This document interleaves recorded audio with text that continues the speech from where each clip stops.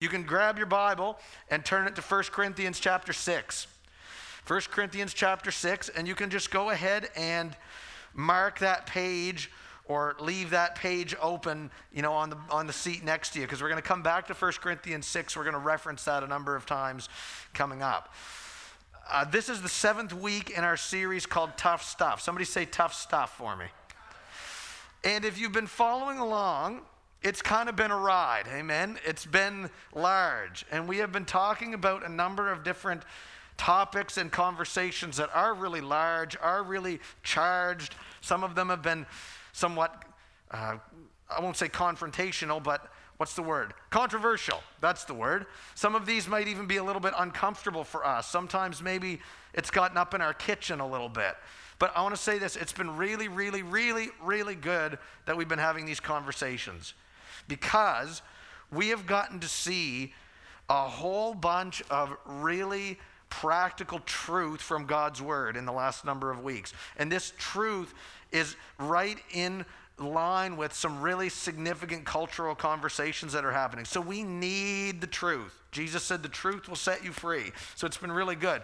It's also been good because even with all this truth talk, we've been really zooming in and zoning in on God's grace too.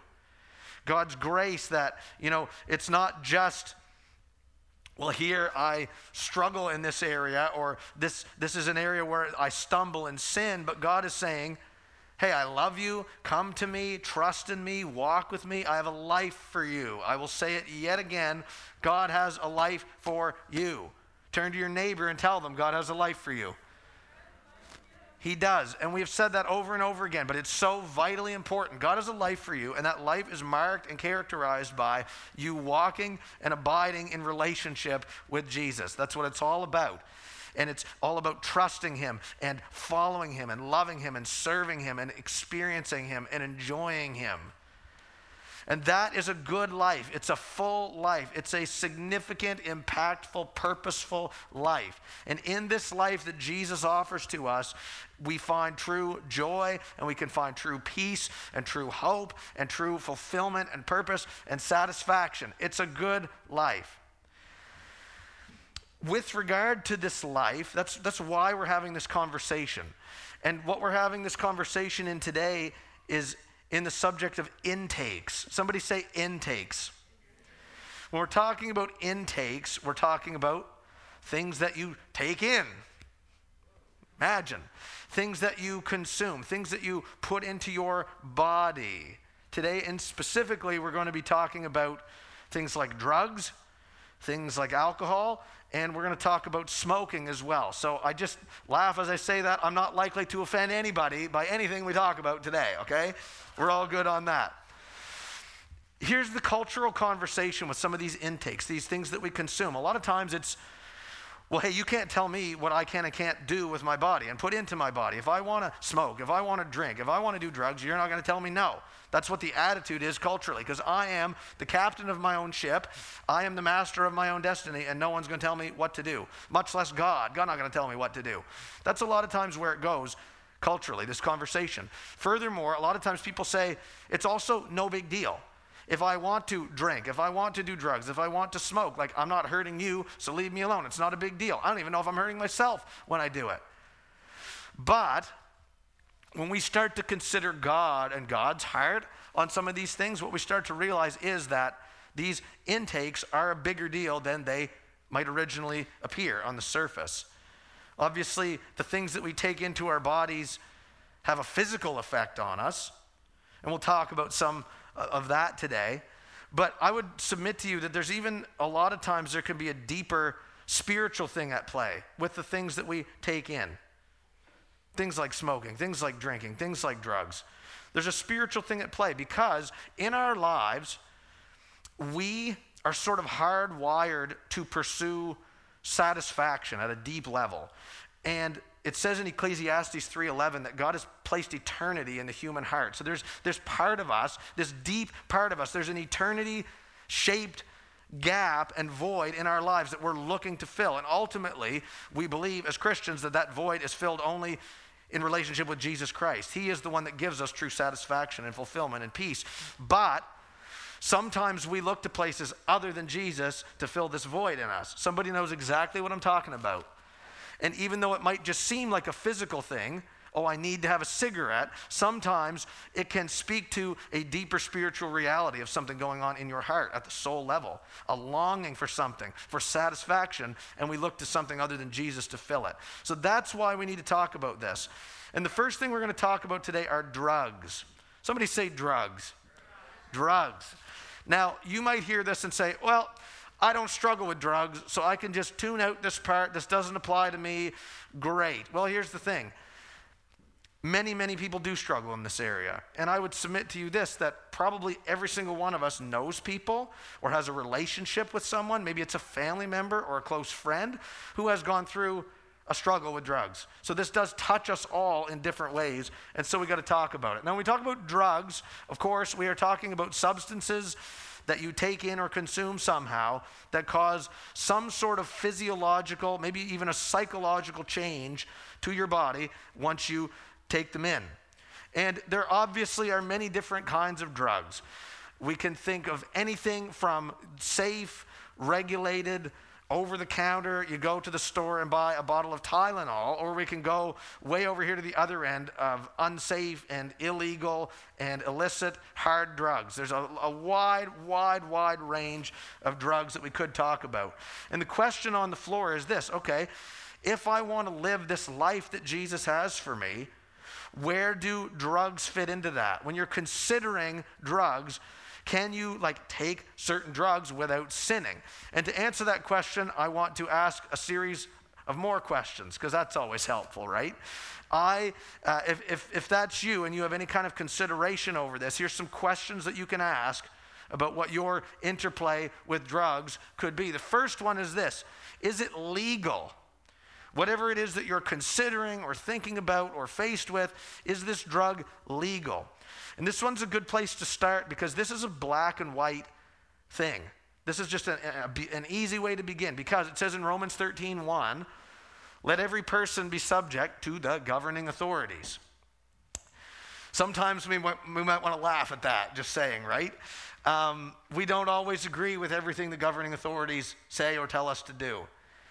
And certainly there may come a point where the government comes out, and I'll make this up, they issue some law or they decree something that is a complete violation or contradiction or attack on the very essentials of our faith. Like if you want to be a Canadian citizen that doesn't go to jail, you need to renounce Jesus or something. Well, obviously at that point, as Christians, we're not obligated to follow that. However, with most things that the government would do or legislate or enact, our heart as Christians is we are not really supposed to be known as lawless rebels who don't listen, who disrespect authority. Matter of fact, part of our witness is the way we respect others. I was just thinking right now of the verse, let your reasonableness be known to all. That's part of our witness for Christ. So generally speaking, when the government says, here's what you should do, we should seek to fall in line with that. Why am I telling you that? Well, certain drugs are legal and certain drugs are not legal. And generally speaking, if you were to connect with some illegal drug, that's not really God's will for you. That's an easy way to tell. Now, again, certain drugs are perfectly legal, and you don't really have to worry too much. Am I going to be in violation of some authority if I, grab this Advil because I have a headache? Well, not really. You can, in good conscience, operate in that. Some drugs used to be illegal, but now they're legal, and that can maybe be a little more of a gray area, something like marijuana, for instance. Yeah, we're talking about marijuana in church, so that's pretty cool, just saying. That was illegal in some cases up until 2018. And we can thank our friend Justin Trudeau for legalizing marijuana. And it just is, it's really, this is a sidebar, it really ministers to me, it makes me proud to be a Canadian when I drive along and on every other corner there's the Cannabis NB store. Just saying, it's just in my mind. Okay, on sidebar. Now, we'll talk a little more about this in a minute, but with certain drugs, maybe it used to be illegal, now it's not, but I'm not really sure how I feel about it. Sometimes it can come down to a matter of conscience, and there's deeper things you can apply. But again, if we're talking about illegal drugs, generally speaking, the thrust that we can look toward is well, that would be a violation of the rules of the land, and that probably isn't what the Lord wants me to do. Does that make sense? Is landing somewhere so far? Are we good here? Okay, so the second thing we can ask pertaining to drugs is this: what effect will this drug have on my body? What effect will it have? Now you can turn to your 1 Corinthians 6 that you marked earlier. 1 Corinthians 6:13. It's also on the screen here. I had my bookmark not in the right place. That's embarrassing. 1 Corinthians 6:13. I don't know how that happened. 1 Corinthians 6:13 says that the body is meant for the Lord and the Lord for the body. In other words, sometimes, again, we think of our bodies, oh, it's no big deal. I'll just do what I want. Well, actually, your body belongs to the Lord. Your body is a spiritual matter. And so it does matter what you put into it. God cares about what you put into it. Matter of fact, in verse 19, as you see on the screen, it says, do you not know that your body is a temple of the Holy Spirit within you, whom you have from God? When you see that word temple, that has its origins back in the Old Testament of ancient Israel. They built a temple, and that is where the presence of God dwelt, in the temple, the innermost parts of the temple. And so for an ancient Israelite, they would go to the temple to worship, to get close to God, to come into that sacred kind of a space. So when you see the word temple here for us, that's what it's trying to elicit in our minds, because our bodies are now the temple. Jesus, who died on the cross, rose from the grave, ascended into heaven. He then sent the Holy Spirit, who dwells within us as believers. And this is telling us now the presence of God lives within us. Within us. So your body matters. The way you use your body matters. And if we do anything to knowingly diminish or destroy or dull this temple, it's probably not worth doing. That's what God is trying to say to us in here. And studies have shown, generally speaking, with a lot of drugs, some of them have pretty negative impact on the body. Some of them have a pretty negative impact in your cognitive function, your brain function, your immune system, sometimes your motivation even. We've seen the stereotypes of, well, so-and-so was high on drugs and they just wanted to be a couch potato, right? Well, that's the temple. God cares about what you put into your body because it's a temple of the Holy Spirit. Furthermore, certain drugs, as you guys know, are highly addictive, very addictive. It says in verse 12 of 1 Corinthians 6, all things are lawful for me. I might feel fine about doing this, but it says, but I will not be dominated by anything.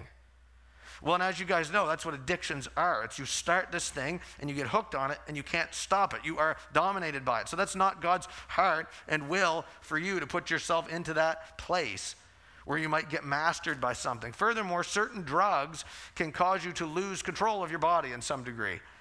The one that I immediately thought of about 10 years ago, this drug called bath salts came out. If you remember bath salts, it was wild.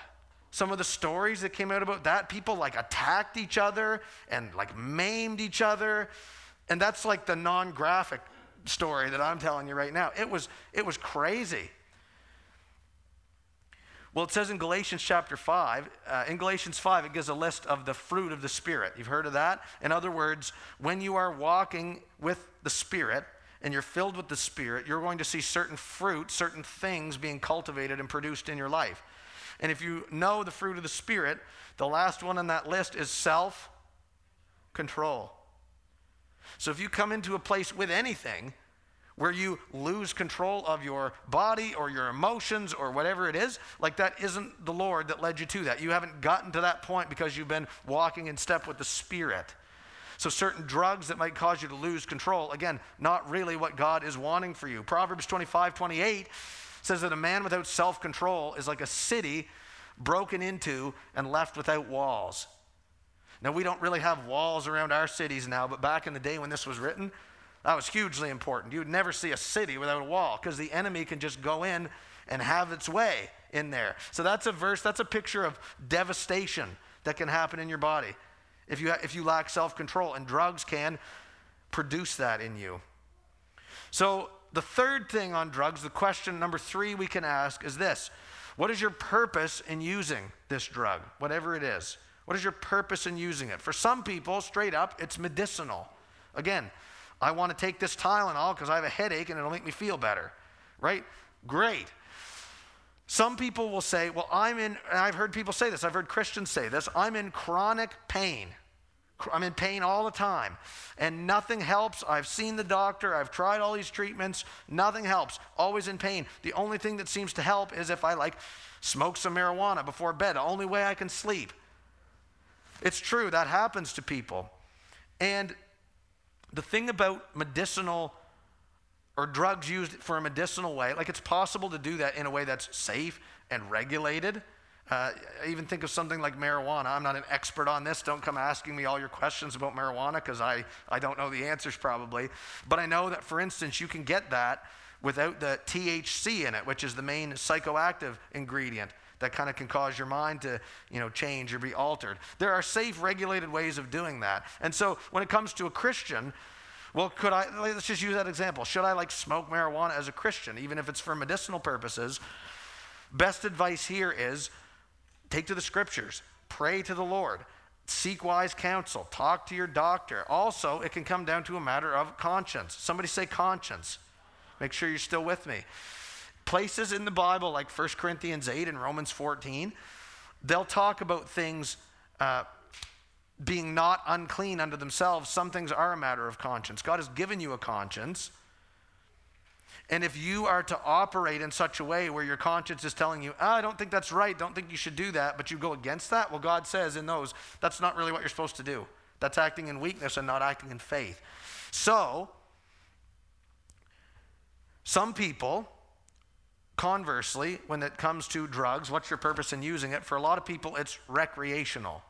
Not really for a medicinal reason. I just want to do it because I like the feeling, I like the sensation, I like the high, whatever, right? Whatever it is. And here's the thing about we're talking about getting high in church. What more could you want? Just saying. That was funny. Here's the thing about getting high as a Christian, okay? There's not a verse in the Bible, thou shalt not get high, at least in any translations that I've read. But there's wisdom that the scriptures offer us. Here's the thing about getting high. That's a funny sentence. Just saying, in church, that's a funny sentence.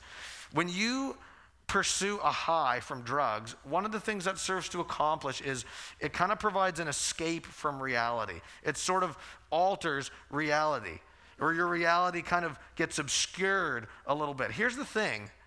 As a Christian, our aim is not to escape from reality. Our goal is to seek and see reality more clearly. We believe God is sovereign over all things. God has a life for us. God wants us to pursue that and get into that. Well, the pathway to that is not to obscure reality.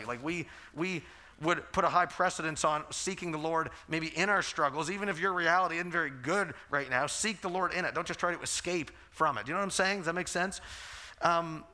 Jesus says in John 8:12, he says, I am the light of the world. Light obviously brings darkness, things that are dark, to light. It makes things more clear, more sharp, more vivid. And when you get a high on drugs, that seeks to kind of dull and diminish and go the other way from that. Some people would say, though, well, this is a thing people say. They say, well, I can only get close to God when I'm high. That's when I feel the closest to the Lord. And though I cannot speak from experience on that one, I would beg to differ on that. Some people who say, I can only get close to God when I'm high, that's the reason I smoke or do whatever. The way that you get close to God is not by taking in something that alters your cognitive function. Just saying. Furthermore, when you make that claim of I get high so I can get close to God, what you're doing is you're making that drug a mediator. Say mediator. Mediator is a fancy word for a middleman. It's something that you use to get from here to here. So with us and God, you know how it works. We're here in and of ourselves. God is here. We're separate from him because of our sin. We can't just waltz over to God. There's a big gulf in the middle. Well, Jesus has come and he's bridged that gap. Jesus is our mediator. Jesus is how we get to God. And so anytime you introduce a different mediator, I need drugs, or even something less, maybe more innocuous than that. I can only worship God when I come to a white picket fence church building with a steeple on the roof. That's a mediator too.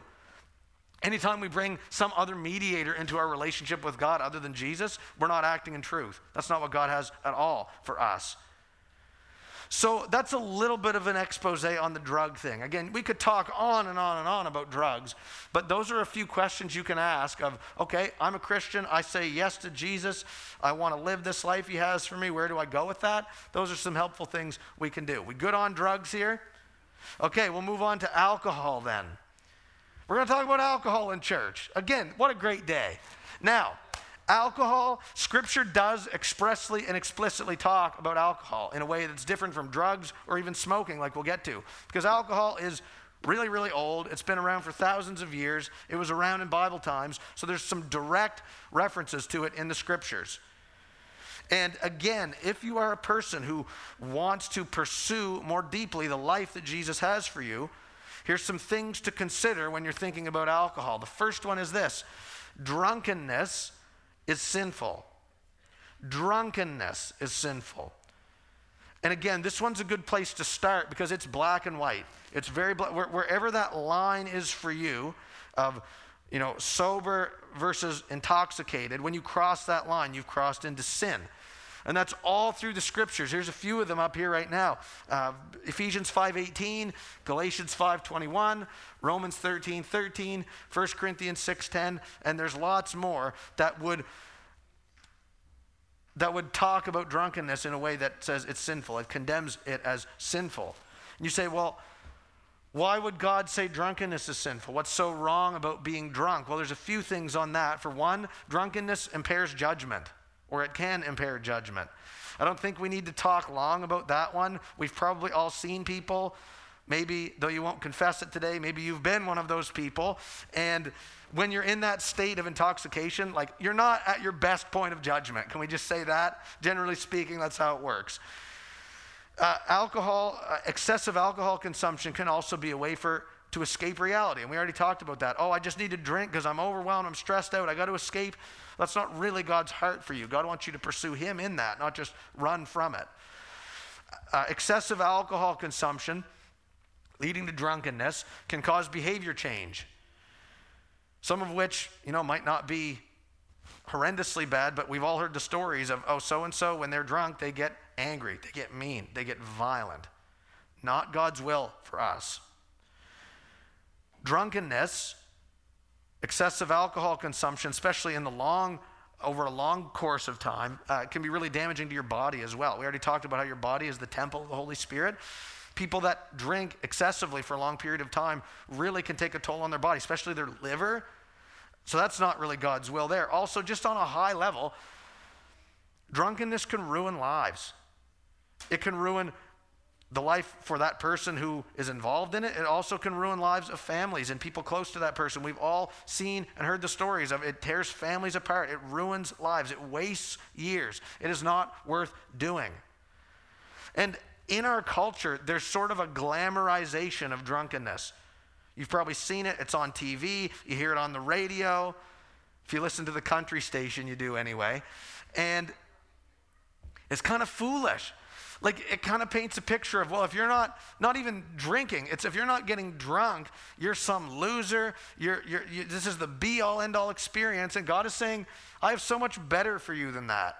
So we don't just look to the cues of the culture in this area. That's not the way to God's will at all. So it's really easy to be really liberal on this alcohol thing. A lot of people in the culture, and some Christians struggle with this too, straight up, but it's really easy to be super liberal on the alcohol side of things. But number two is this: alcohol consumption is not banned outright in the Scriptures.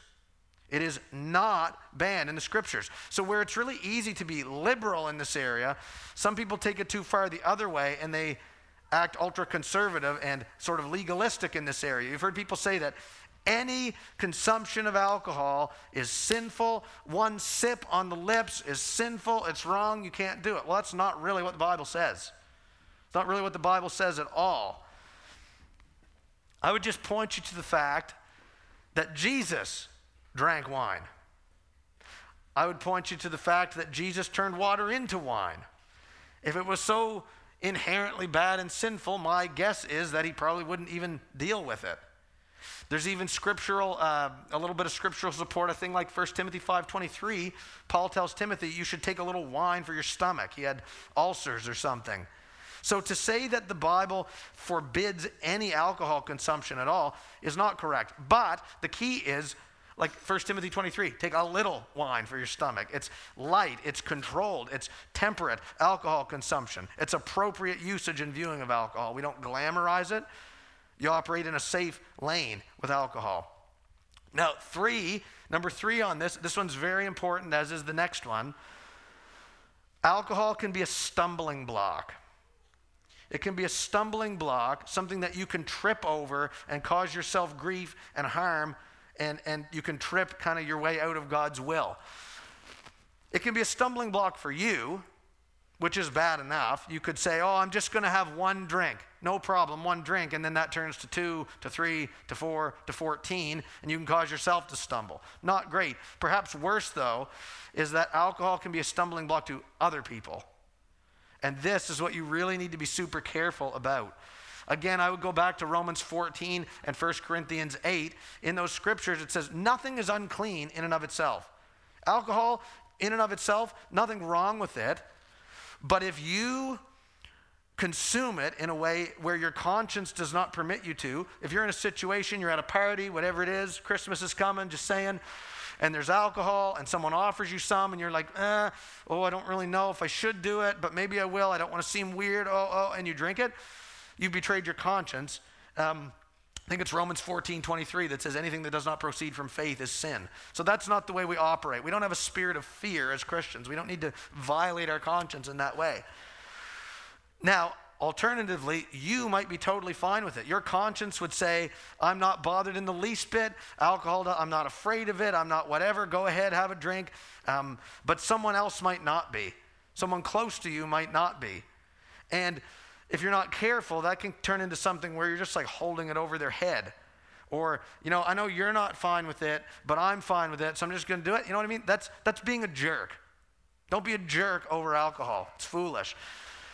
More to the point, though, you really, really never know who might be watching. You really never know who you might have influence over in your life. Even if you say, I'm a person of low influence, no one's watching me, you never really know. And for me personally, I won't impose this on anybody else, just a little window into my life. Like I personally don't drink. I'm not opposed to it. It's kind of good sometimes, whatever. But over the years, I've kind of just realized, especially like working in a church, even if, look, we're not a big church, there's not thousands of people watching me to see what I do. Most people don't give a rip what I do. But I would never want to be in a place where someone looks at me and says, there's the pastor, he's drinking. Even if I just had like a sip of one thing. He's drinking, and you know what we do in our minds? We justify. So if he's doing it, it must be fine for me to do. And I never know who's around that might have struggled in this area before. It's just so not worth it for me. Now, you might be able in your life to do this no problem, and you're super careful, and you make sure that no one around you could stumble on this. But listen, it is not worth you drinking. It is not worth ruining someone just to drink. It's really not. So be super, super careful on this one. And the fourth one on alcohol is this. Just a simple question. Why do I want to drink in the first place? Why am I interested in this? Why am I so drawn to this? It says in 1 Corinthians 6:12, all things are lawful for me. I'm allowed to drink. No one's forbidding me from drinking, but it says not all things are helpful. That's a really good verse. You could talk about that with anything. This might be allowed, but is it actually helpful for me? Is this activity, in this case drinking, is it helping me? And how is it helping me? Is it leading me into a deeper relationship with Jesus? Is it enhancing my appreciation and my gratitude for Jesus? Like, why is it so important for you to drink? Some people drink to fit in. You're in a social setting and everyone else is doing it, so you're like, don't want to be that weirdo, don't want to be that stick in the mud, so I'll just do it. I might even look a little bit cool while I do it. That's a lie, by the way. Whatever cool is, that's not the way of getting it. Let me just say this to you. People who drink just because other people are doing it, the way to get into the will and a deeper relationship with Jesus is generally not just by following the crowd in anything. Here's the thing. Most people don't know Jesus. Most people don't walk with Jesus. And so for you to say, I'll just do whatever they're doing, it's very likely that that's not going to lead you closer to Jesus. Do you understand what I'm saying? So doing it just to fit in, not that great a reason. Some people drink to reduce stress. Oh, I just had a long week. It was a hard week. Just got to have a drink to calm me down, whatever. There's kind of a deeper thing at play with that.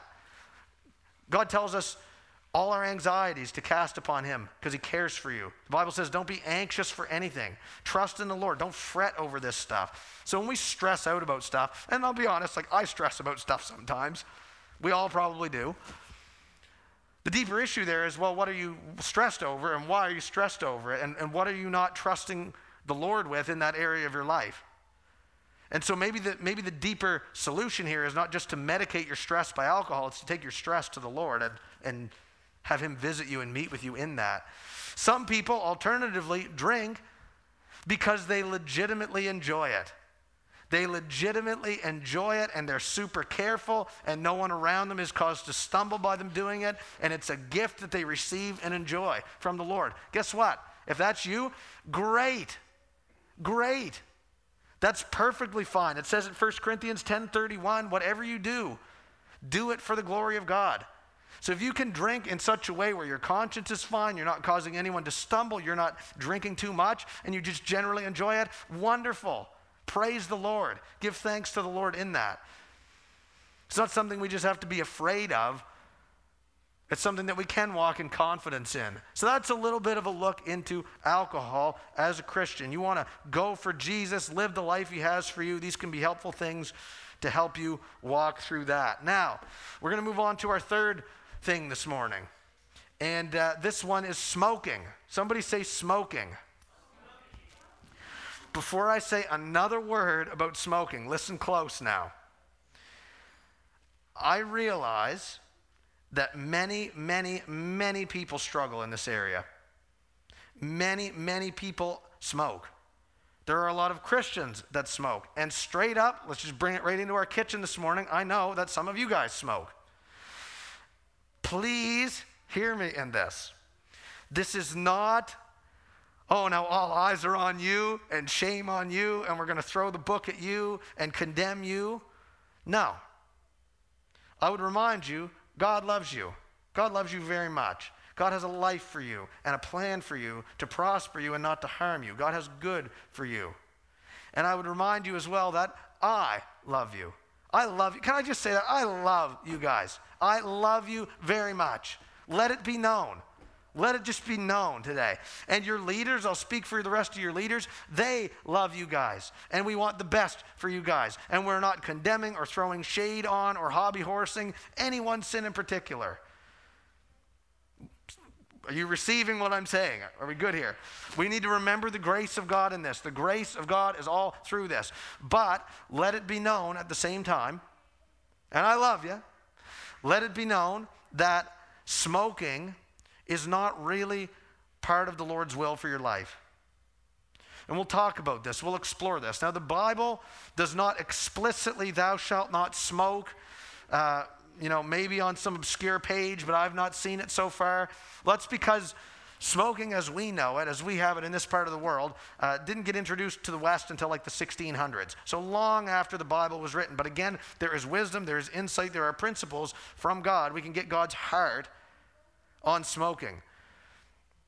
And what I want to do is I want to read 1 Corinthians 6:19 and 20 again. We already read part of this.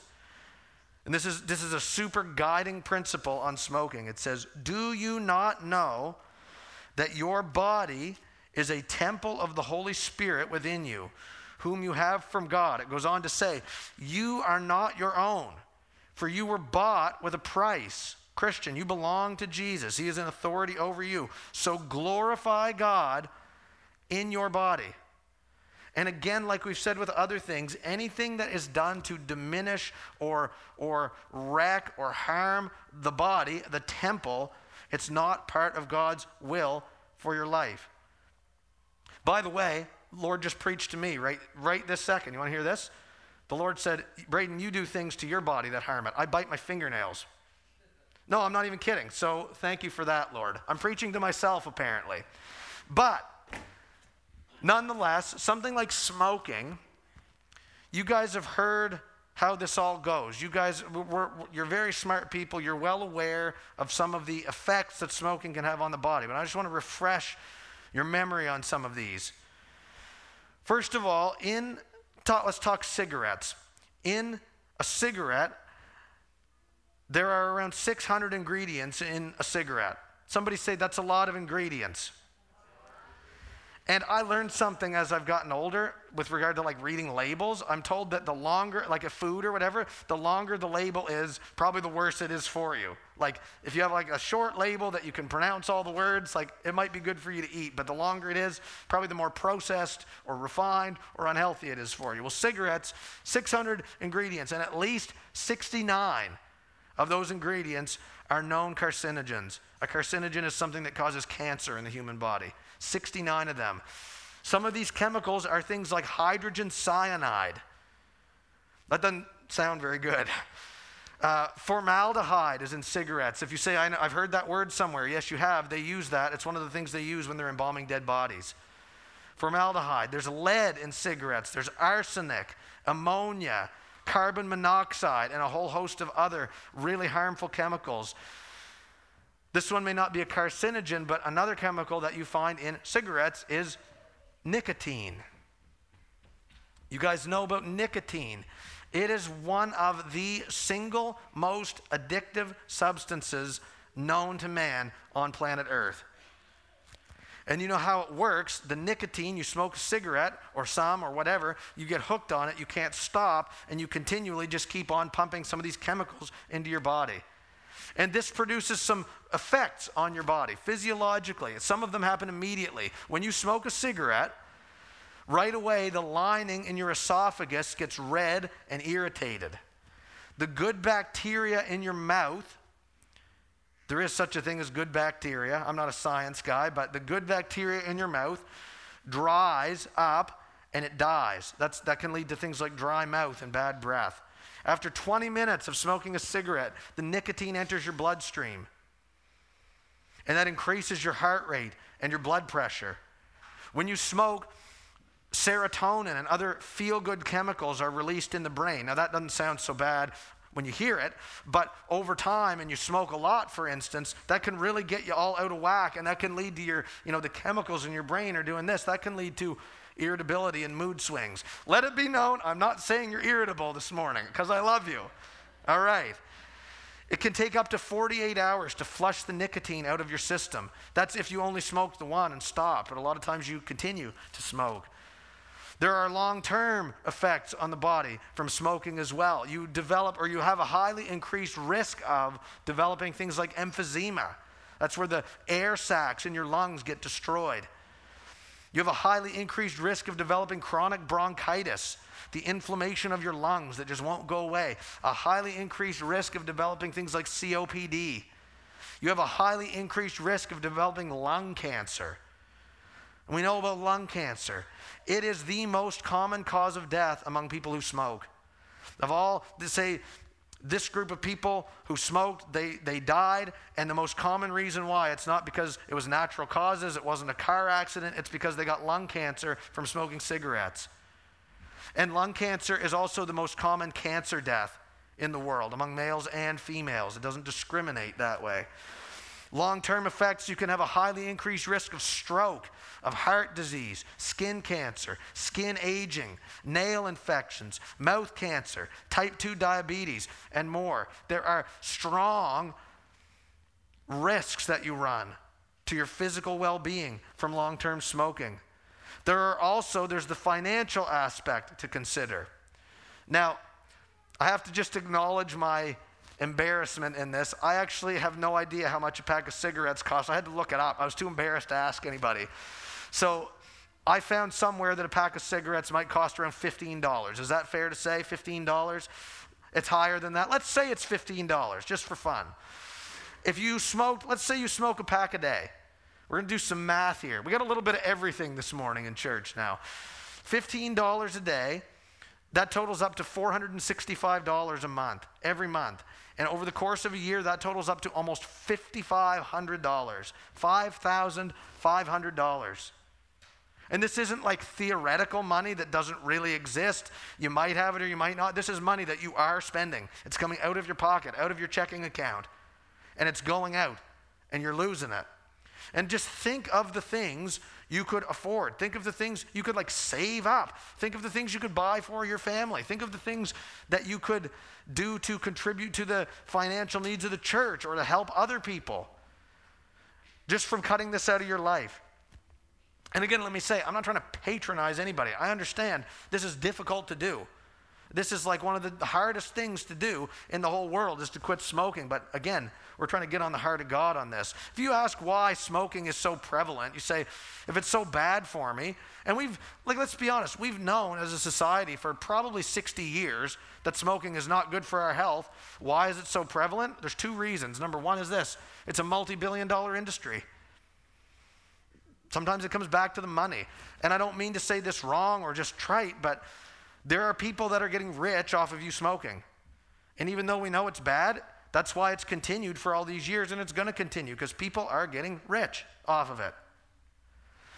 The deeper reason, the spiritual reason that smoking is so prevalent is because it's a tool that Satan uses. We talked a few weeks ago, remember, that said, it's John 10:10, Satan, the enemy comes to steal, kill, and destroy. Well, smoking does all of those things. Smoking steals, at least from you financially. It kills, it can kill your will, you get addicted, and it can destroy your health and your body. That's textbook work of Satan: steal, kill, and destroy. But here's what I want to say about this. There is a redemptive work that can begin when we stop smoking.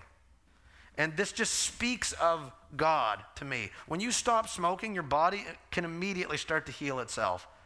And I just think that's so God, because even in our lives, in our brokenness, in our sin, when we come to Jesus, he starts working on us right away. He starts redeeming and restoring us. It's just so God.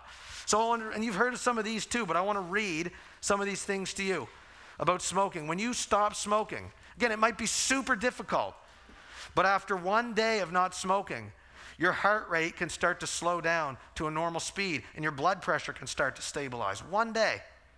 After 2 days, your skin and your hair and your breath can start to smell fresher, and there is less carbon monoxide in your system. You know what that means? It's easier for you to breathe. 2 days. After 1 week, your blood can start producing higher levels of antioxidants that are protective, like vitamin C. Your taste, or your sense of smell and your sense of taste can start to improve after 1 week.